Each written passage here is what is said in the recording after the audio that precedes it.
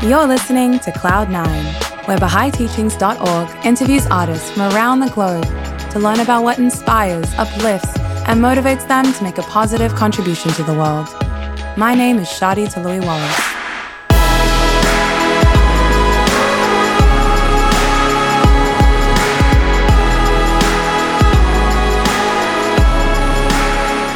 Hello, and a warm welcome to all our listeners. You're tuning into Cloud9. You're joining a series, a 4-part series dedicated to an exploration on the social and spiritual implications of Confederate and colonial monuments here in North America and around the world. Today, we're joined by Dr. Layli Mapayan. A warm welcome to Cloud9, Layli. Thank you. It's wonderful to be here. Now, just to recap, so far in this series, we've had one episode, the first episode being with Dr. Derek Smith, who we invited to talk about the historical context surrounding Confederate monuments in America. Together, we explored the elements of truth behind the current issues at hand, reconciling unconditional love over hate and America's spiritual destiny to influence the world. We also talked about what this means for the future of memorialization and the role the individuals, communities, and institutions have to navigate the conversation surrounding these monuments. Now, Layli, could you start by telling us a bit about yourself, in particular, your educational background and research that might be relevant to this conversation regarding monuments and memorialization? Sure. Right now, I'm the executive director of the Wellesley Centers for Women, and I went to Spelman College as an undergraduate, which is a historically Black college and university for women in Atlanta. And from there, I went to graduate school in developmental psychology, getting my master's at Penn State and my PhD from Temple University. And during that time, I evolved a research interest in how social identities develop, particularly in young people, and how the social context relates to how identities develop and how people's identities in turn shape the social context. Over time, I became specifically interested in racial identity, gender identity, spiritual identities, and things of that nature. And eventually I landed into some work around womanism, which is a perspective on social change that has been evolved by Africana women and other women of color based on African and indigenous cosmologies. And I've been writing on that subject for quite a while now. I actually just finished my third book on that subject, which is soon to be published. Congratulations. And if I'm not mistaken, that was called Womanism Rising. Yeah, Womanism Rising. Mm-hmm. Right. Awesome. You've also published 2 other groundbreaking books on womanism, The Womanist Reader and The Womanist Idea. Well, it's such a tremendous honor to have you as a guest on our show to talk about the implications of these Confederate and colonial monuments on Black communities and the psyche of people of African descent in America. So let's start there. As a psychologist and professor in Africana Studies, what do these monuments represent to people of African descent in America? And what do you believe have been the psychological effects of these monuments to date since their inception? That's a great question, and I appreciate you for asking it. I think that for most Black people and for many other people of color as well, Confederate and colonial monuments are basically reminders of violence. You know, they're reminders of individual violence that may have happened in people's own family trees. They're reminders of a system of violence, namely slavery and colonialism that placed people of African descent in bondage for the economic gain of others and the economic decimation of Black people. They're reminders of every single way that Black people have been dehumanized in the current world system. You know, so they aren't innocent statues for people of African descent, nor are they statues that inspire any kind of admiration or inspire, any kind of aspiration. They are simply reminders of violence and reminders of a system that has tried for hundreds of years to keep Black people down.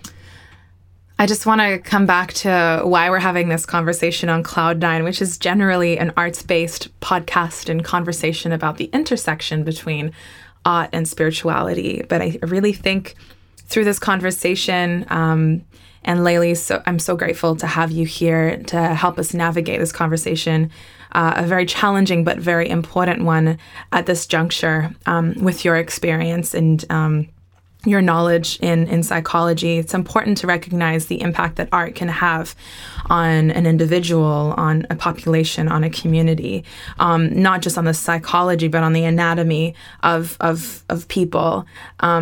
And also the power that the art has to transform lives for the better, or in this case, for the worst. So I think it was just important to bring that up and mention it. And hopefully through this conversation with Layli and the series on Confederate and colonial monuments, we'll be able to really recognize the impact of these forms of memorialization, and also how we can transform them and uplift them, and take them to another level and contribute to a bigger conversation that's being had around the world. So I felt it was important to reiterate that, because some of you who've been listening to Cloud9 may be wondering, why is she talking about psychology when this is an arts podcast? But with Layli's help, I'm really glad and hopeful that we can take Cloud9 to another level, to really think about and reflect on what the Baha'i writings even talks about, the impact of art and music, and on uplifting the soul and bringing it closer to the Creator. So the founder of the Baha'i Faith, Baha'u'llah, in a book that he wrote called The Hidden Words, which is essentially the central tenets and teachings of the Baha'i Faith, wrote that the best beloved of all things in my sight is justice. Turn not away therefrom if thou desirest me, and neglect it not, that I may confide in thee. By its aid thou shalt see with thine own eyes, and not through the eyes of others, and shalt know of thine own knowledge, and not through the knowledge of thy neighbor.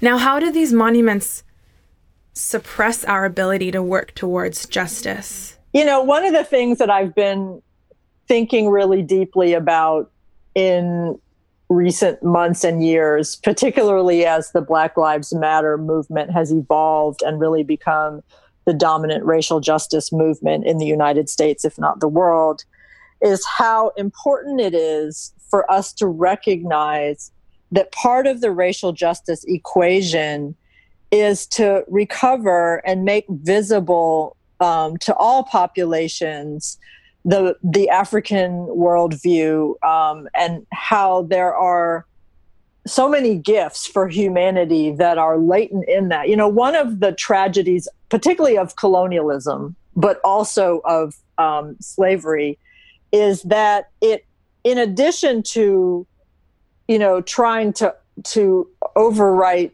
Black bodies, it also sought to overwrite Black culture and Black metaphysics, you know, African metaphysics. You know, so solving racism isn't just about getting everybody to fit in the dominant Western worldview. It's also about a kind of metaphysical democracy.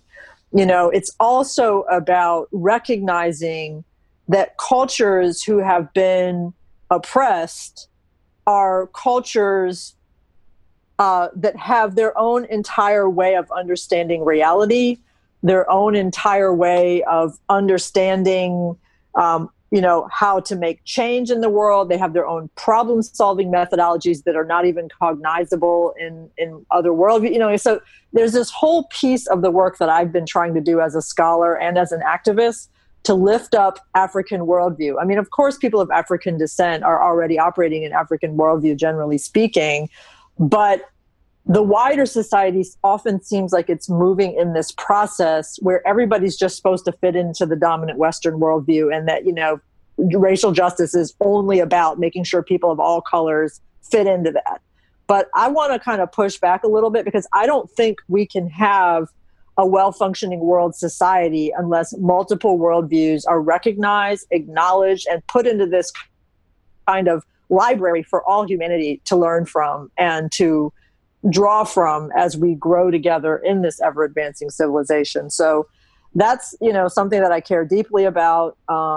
It's something that I try to bring up in my own writing and speaking. And it's just something that I'm trying to raise the discourse about. And I also just want to share another one of my favorite quotes from Baha'u'llah, which comes from Prayers and Meditations, because it relates to an understanding about being a member of an oppressed group, but overcoming because you know who you are and you know that spirituality is at the heart of your true identity. He says, "These are thy servants, whom the ascendancy of the oppressor hath failed to deter from fixing their eyes on the tabernacle of thy majesty, and whom the hosts of tyranny have been powerless to affright and divert their gaze from the dayspring of thy signs and the dawning place of thy testimonies." I love that quote because often I feel like people only understand racism in terms of the damage that it does to Black people, but they don't understand that Black people also have this very strong, powerful spiritual identity that is carrying them through all of this nonsense. And that, we are standing strong even with these assaults, and that, that we can't be deterred. And so, I feel like Baha'u'llah really understood that. And sometimes when I pray that prayer, I feel him walking beside all of us. And I love that. Wow, I feel so elated by that. It's such a profound feeling. Earlier, you'd mentioned this idea of an African worldview. Mm-hmm. I was just hoping before we continue with our conversation, if you could just share a little bit more about these gifts, which you mentioned that it brings to the conversation surrounding justice. Okay. Worldview is, some people call it like the philosophy or the ethos of a culture. It is the set of deep understandings that you have about how reality is set up. What is the origin of creation? How do things fit together? I'll give an example. In the African worldview, there's an understanding that reality is comprised of a human element, a spiritual dimension, and a nature or environmental element like animals and plants and that sort of thing. And all three of those domains are always interconnected and always interacting and in very real personal ways. Whereas, the dominant Western worldview is primarily materialistic. It doesn't focus much on a spiritual realm, or if it acknowledges it, it views it as being something apart that we can't really access. And so if you think, for example, that you can only solve problems in the material realm and you can't access or use anything from the spiritual realm, you'll do it differently than if you believe that you have the spiritual realm, the human realm, and the, nature realm to work with. You'll just understand what's possible and you'll understand what to do differently. So, there are just many examples of cultures around the world who have different understandings about how reality is set up, what the relationships of humans are. For another example, in the African worldview, the basic understanding about the relationship among human beings is one of kinship. Whereas in the Western dominant view, the primary view is individualism and competition. So you're going to do things differently if you understand that you're always working with human beings who have selfish competitive notions versus human beings who are naturally affiliative and are already organized in extensive kinship groups. I mean, in fact, in the African worldview, the notion is that people exist in ever-expanding circles of kinship. So it starts with, the dyad of husband and wife or mother and child, and it expands outward to family, to household, to community, to tribe, to clan, to nation, to all humanity, to all cosmos. If that's your understanding of the social landscape, you're going to behave and solve problems differently than if you think it's survival of the fittest. So that's the level of worldview. It's like, how do you understand reality to be set up? How do you understand human nature? How do you understand the space in which we live and move and think, and what are the implications of that? It's a very deep level of understanding. Often we don't question it because most of us grow up in a single worldview, and we, grow up in a single language community in which those two things are packaged together very neatly. But once you begin to deeply understand other cultures and other parts of the world and history, you realize that worldview is in fact something that varies from place to place and across time.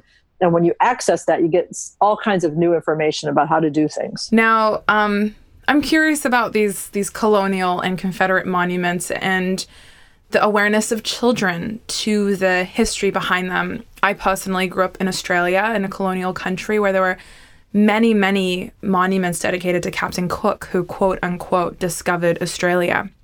So I'm curious about what age children begin to develop this awareness of racism and oppressive undertones or blatant representations of racism that exist within these monuments. And these monuments exist in schools, outside of public buildings, public spaces, parks, universities.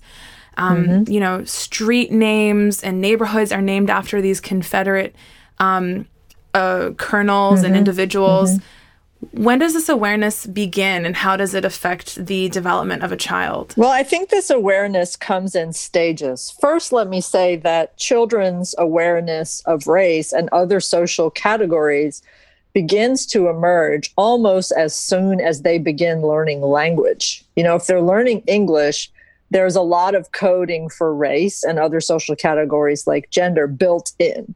And when kids are learning the language, and we're talking about 18 months, 2 years, maybe the toddler years of 2 and 3, they're already beginning to have a sense about racial differences and race as a category in our society. And they're beginning to have emotional understandings about the valence of those categories, the sort of white is good, black is bad kind of valence, which they pick up largely from the media and from the visual culture and the verbal culture or linguistic culture of the United States. So that's one piece of what they're learning. Now, oftentimes, the family context plays a mediating role because parents and other family members are always interpreting racial messaging to their kids and often trying to substitute a positive image about Blackness and Black culture and Black people for their small children, because the parents are preemptively aware that these negative racial messages are going to come at their kids, and they're going to try to do what psychologists call armoring. They want to armor their kids so that the negative messages won't affect them or will have a less negative effect.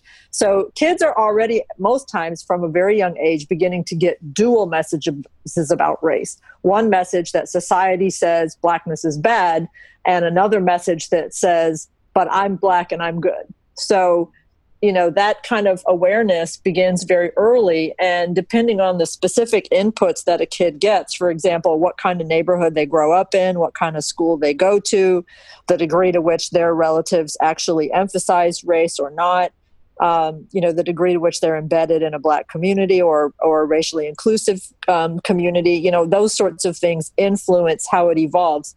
But with children, there is a particular kind of regular trajectory that you can observe. And that is that when kids are between 3 to 5 years old, or sometimes maybe 3 up to about 7, they're very much cognitively trying to get a sense of the landscape of their culture. And they often seem to embrace whatever the culture normalizes. So even more than what their parents may normalize, they tend to hone in on what the culture is doing and seem to think that that's normal and that's what they should embrace. And that can be a time when parents get worried or confused because they hear their kids saying things that make them feel like, oh, they're maybe developing racially negative attitudes. But generally, if the parents are giving inputs during that period, the kids still come back around later and embrace themselves and their culture fully. So it can be tricky if you're not a psychologist to really understand what's going on. But the bottom line is those family, parental, and other community inputs are so essential to helping counter racist ideas in the larger culture from affecting kids as they grow up. And you talked about these inputs, and I'm wondering, I'm sure there are effects, like generational effects of these inputs when the wider society is informing that. How does it look over generations upon generations of this lived experience? Yeah, that's an interesting question as well, because there are both positive and negative intergenerational impacts. One example would be the intergenerational impact of colorism.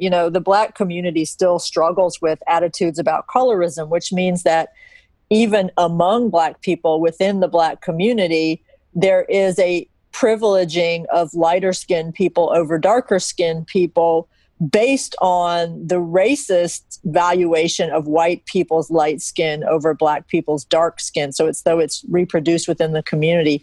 And even though that's shifting some, that still can be found by many people. Even if they don't talk about it, there's an emotional kind of a implicit bias or a snap reaction that light is better than dark.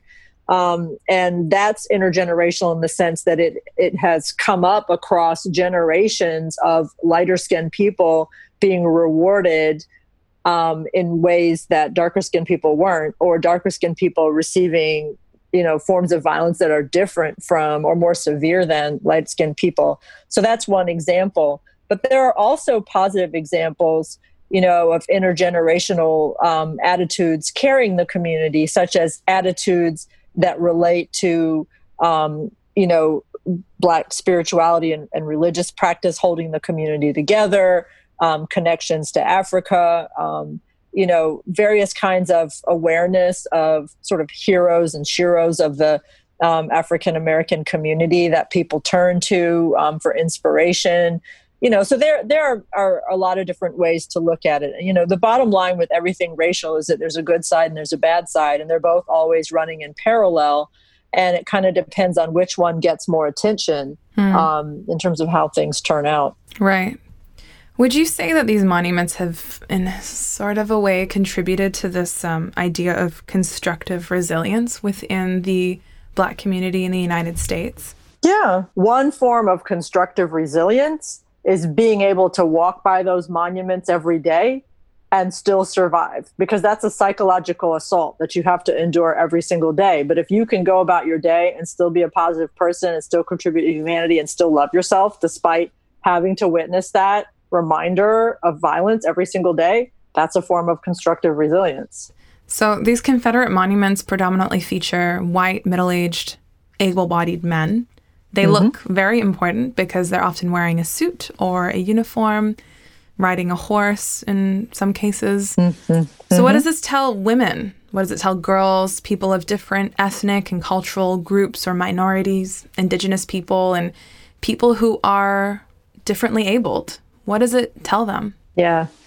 That's such a great question about how our visual culture communicates to us about the worth of different people. Obviously, those monuments convey one thing, that, white men are the leaders and heroes of our culture, and that able-bodied, middle-aged white men, who did particular things, often things which were harmful to others, but which are upheld and celebrated by other white men and, so on, that those are the valuable people. But a more pernicious kind of dimension of this is that it doesn't just tell us who the leaders and heroes are. It also tells us who can be considered normal, a normal human.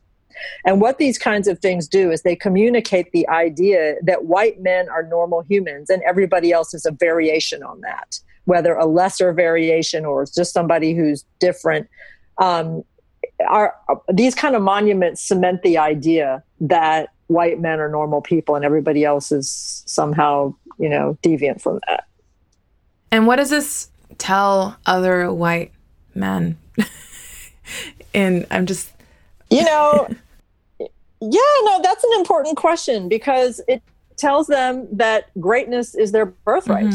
It tells them that being a leader and being a hero is what they should expect of themselves, and that, if they emulate these guys, they'll get there. There's a lot of identity and a lot of ego tied up in this notion that for a white man, it's a natural pathway to things going well in your life, and I think that the reason that some white men really struggle in these challenging times is because that pathway is being interrupted by other people also understanding that they have a birthright to to that as well. I mean, it reminds me of one of the Baha'i hidden words where Baha'u'llah says, "Noble have I created thee, yet thou hast abased by thyself. Rise then unto that for which thou wast created." I mean, this idea is that, in the past, these monuments conveyed that only white, able-bodied men are noble. Everybody else is beneath them. But now, as a result of justice movements and, social justice movements, everybody knows they're noble. Everybody knows that they should rise unto that for which they were created. And so white men are getting some competition that they're not used to having, and they don't like it that much. Yeah. And in fact, I would say that a lot of the really challenging backlash that we're seeing in society right now has to do with this narrative getting interrupted for white men who don't know what to do with themselves when they don't have a clear pathway to that kind of endpoint. Now, on this issue, Layli, as a psychologist, what are some constructive ways that we can engage in a conversation with people that may think differently to us surrounding, say, this contentious issue around monuments? Could you share some insight? I think that you have to start by, first of all, talking about something other than monuments. You don't start with monuments. Mm-hmm. That's rule number one.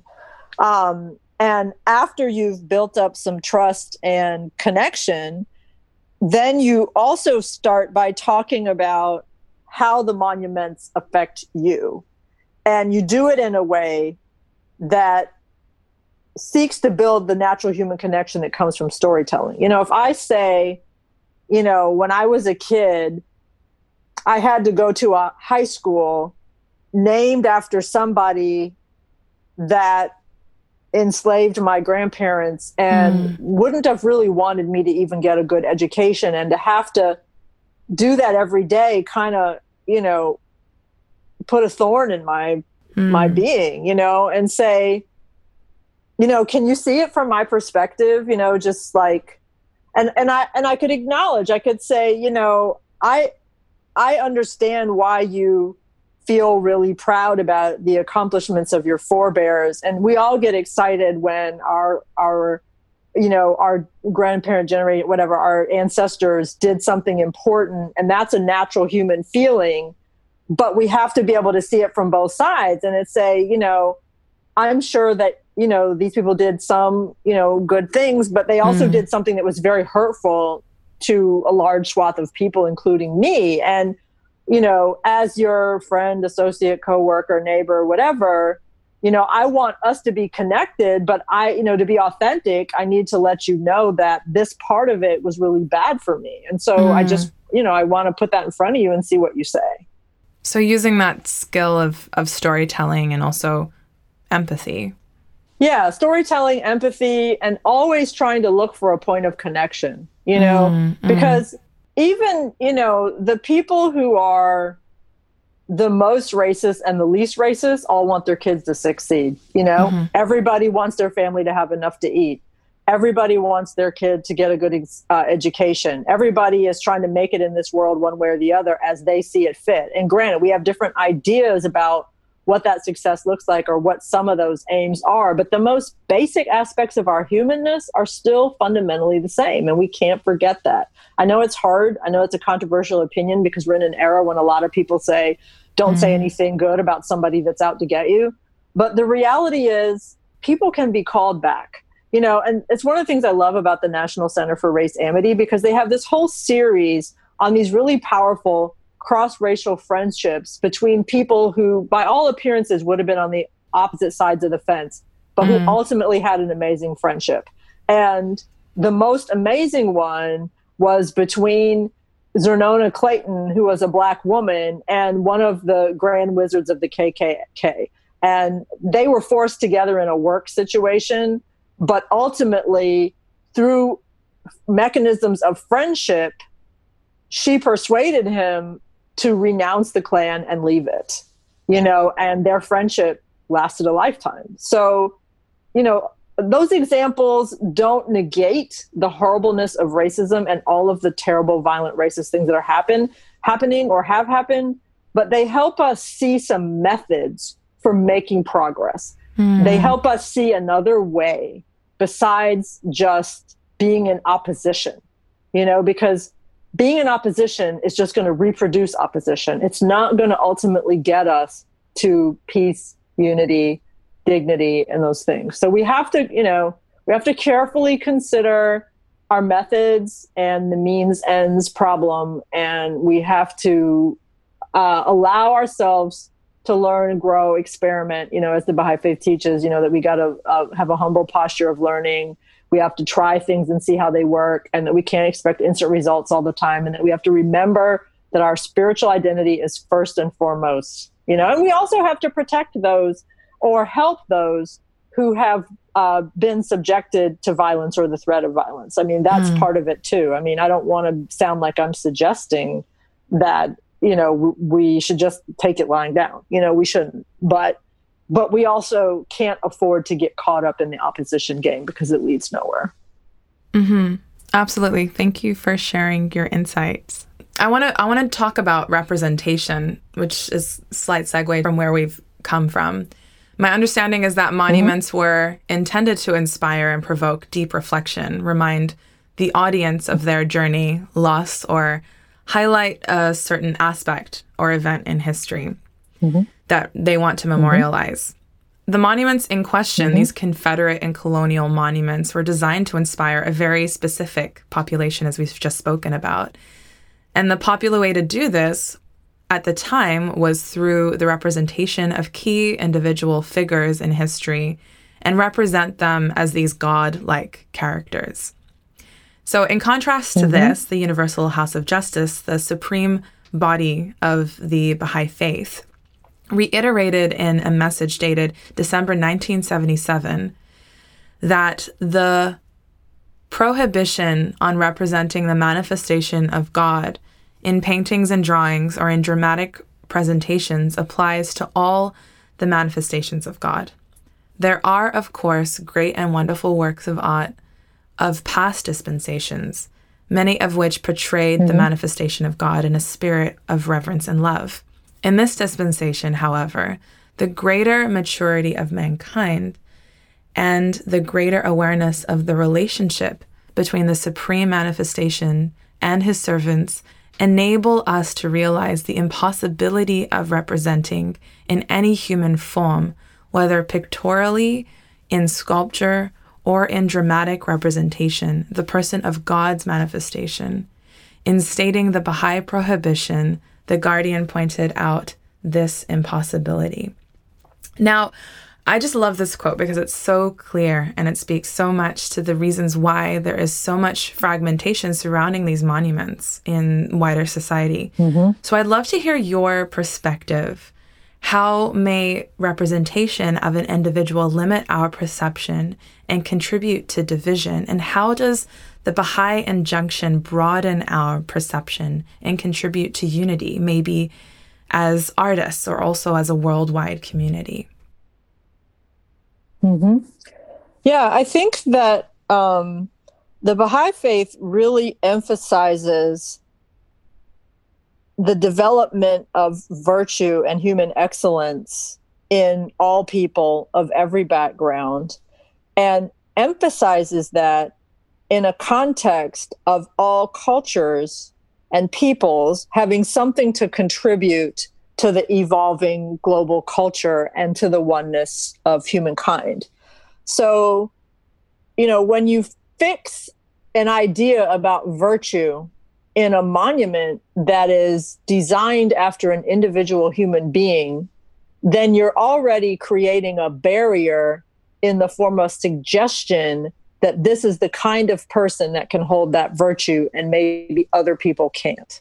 So it would be very important to us in the faith to not communicate that, but rather to communicate that the road to the development of human excellence and virtue is open to all, and that each of us might have a unique way of embodying that.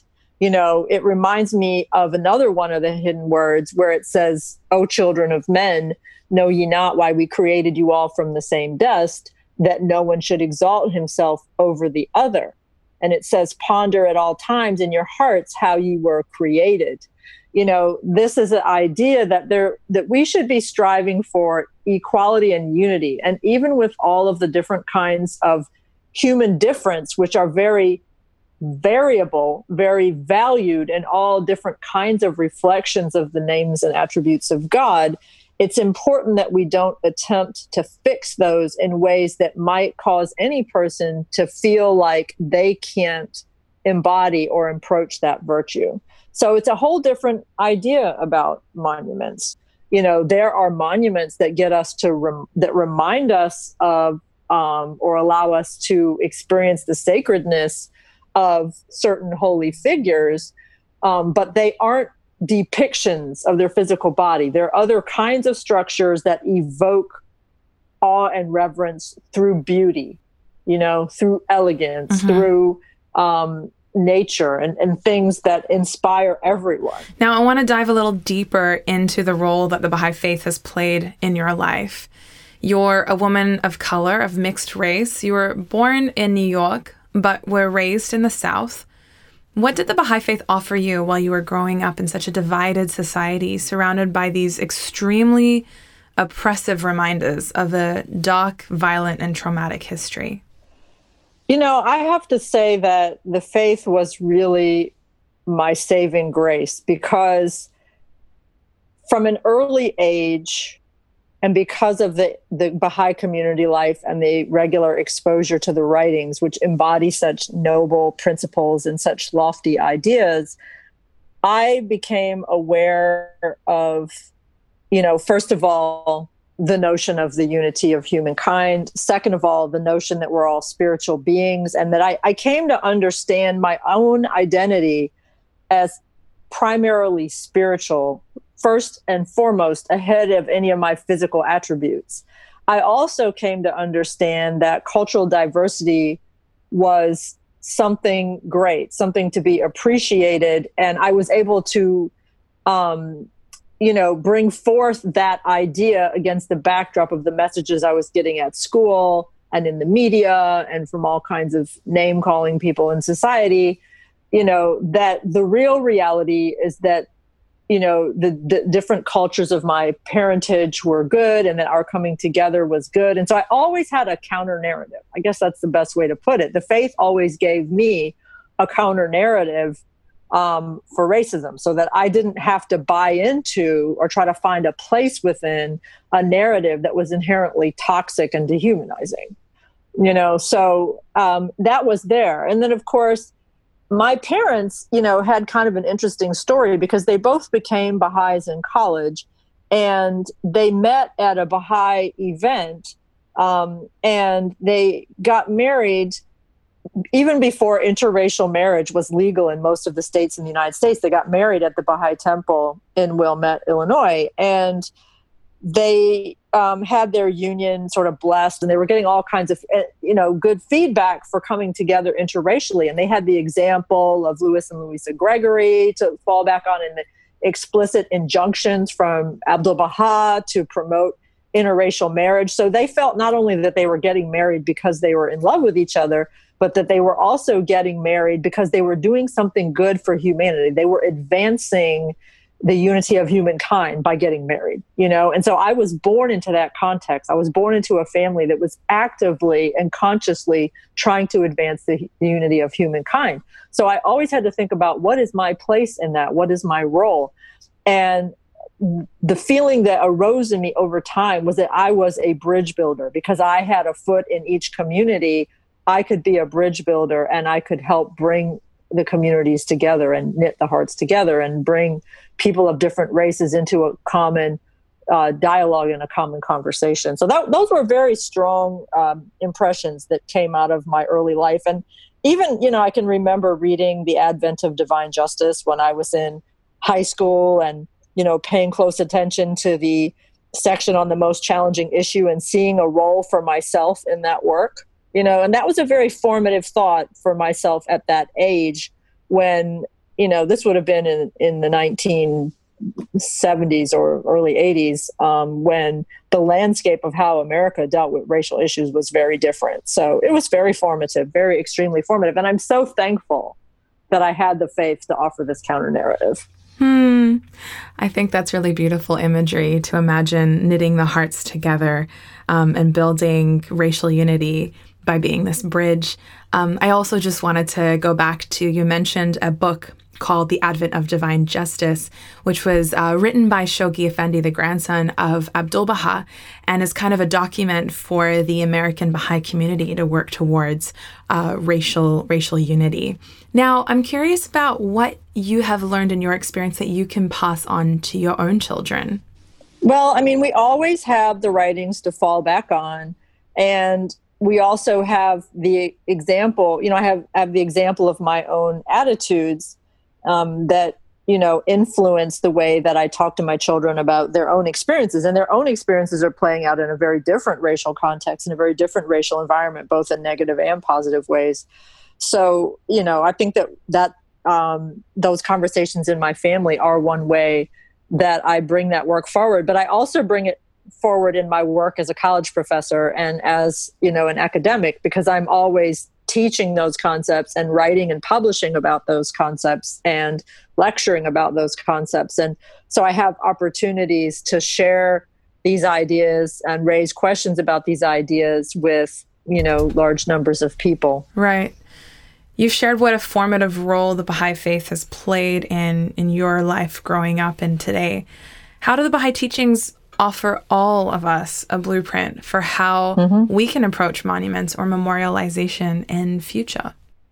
Well, I think that, first of all, the Baha'i faith offers us a blueprint for thinking about justice and understanding that any of the kind of representations that we make should further justice within the human collective, and so that's the first part of the blueprint. And the second part of the blueprint has to do with the fact that we can memorialize virtues and attributes of humans that we would like to inculcate society-wide. We don't need to elevate specific individuals, but rather, we need to create the conditions for all individuals to become protagonists in a process of advancing civilization. I love this quote from Baha'u'llah, who said that that one indeed is a man who today dedicateth himself to the service of the entire human race. The great being saith, blessed and happy is he that ariseth to promote the best interests of the peoples and kindreds of the earth. And he goes on to say, it is not for him to pride himself who loveth his own country, but rather for him who loveth the whole world. So I think that is the kind of blueprint that we're talking about. When we make monuments, we have to be thinking about the bigger purpose that they're serving and think about what kinds of monuments help us advance great ideas and inspire entire populations to move in directions that are beneficial, particularly in the direction of justice for all humanity. Yeah, absolutely. Now, Layli, what's next for you? Well, I've continued to really try to think deeply about the connection between the Baha'i faith and African worldview and solving racial injustice, achieving racial justice, and what the insights from womanism are that can contribute to that. And I'm also very fascinated by the uniqueness of the Baha'i social change methodology, which I think in some respects is really flying under the radar with regard to the larger social justice movement around the world. And so I want to do what I can as a scholar to elevate that, to really be a translator between Baha'i communities and literatures and academic and activist communities and literatures. And so I think that those projects will keep me busy for a while. Yeah, that's a lifetime's work, multiple lifetimes' work. Layli, we've sadly come to the end of our conversation today, but one that I hope will continue in the years to come. I just want to thank you so much, not only for your time today, but to your dedication to this conversation surrounding justice and race. And this conversation has been so insightful and uplifting and inspiring and really provided so much hope in our future as a human race. And so thank you so much again for your time today. And I really hope that you continue to be guided and supported in your efforts in the years and decades to come. Well, thank you so much, Shadi. This has been a very enjoyable interview, and I really look forward to the episode.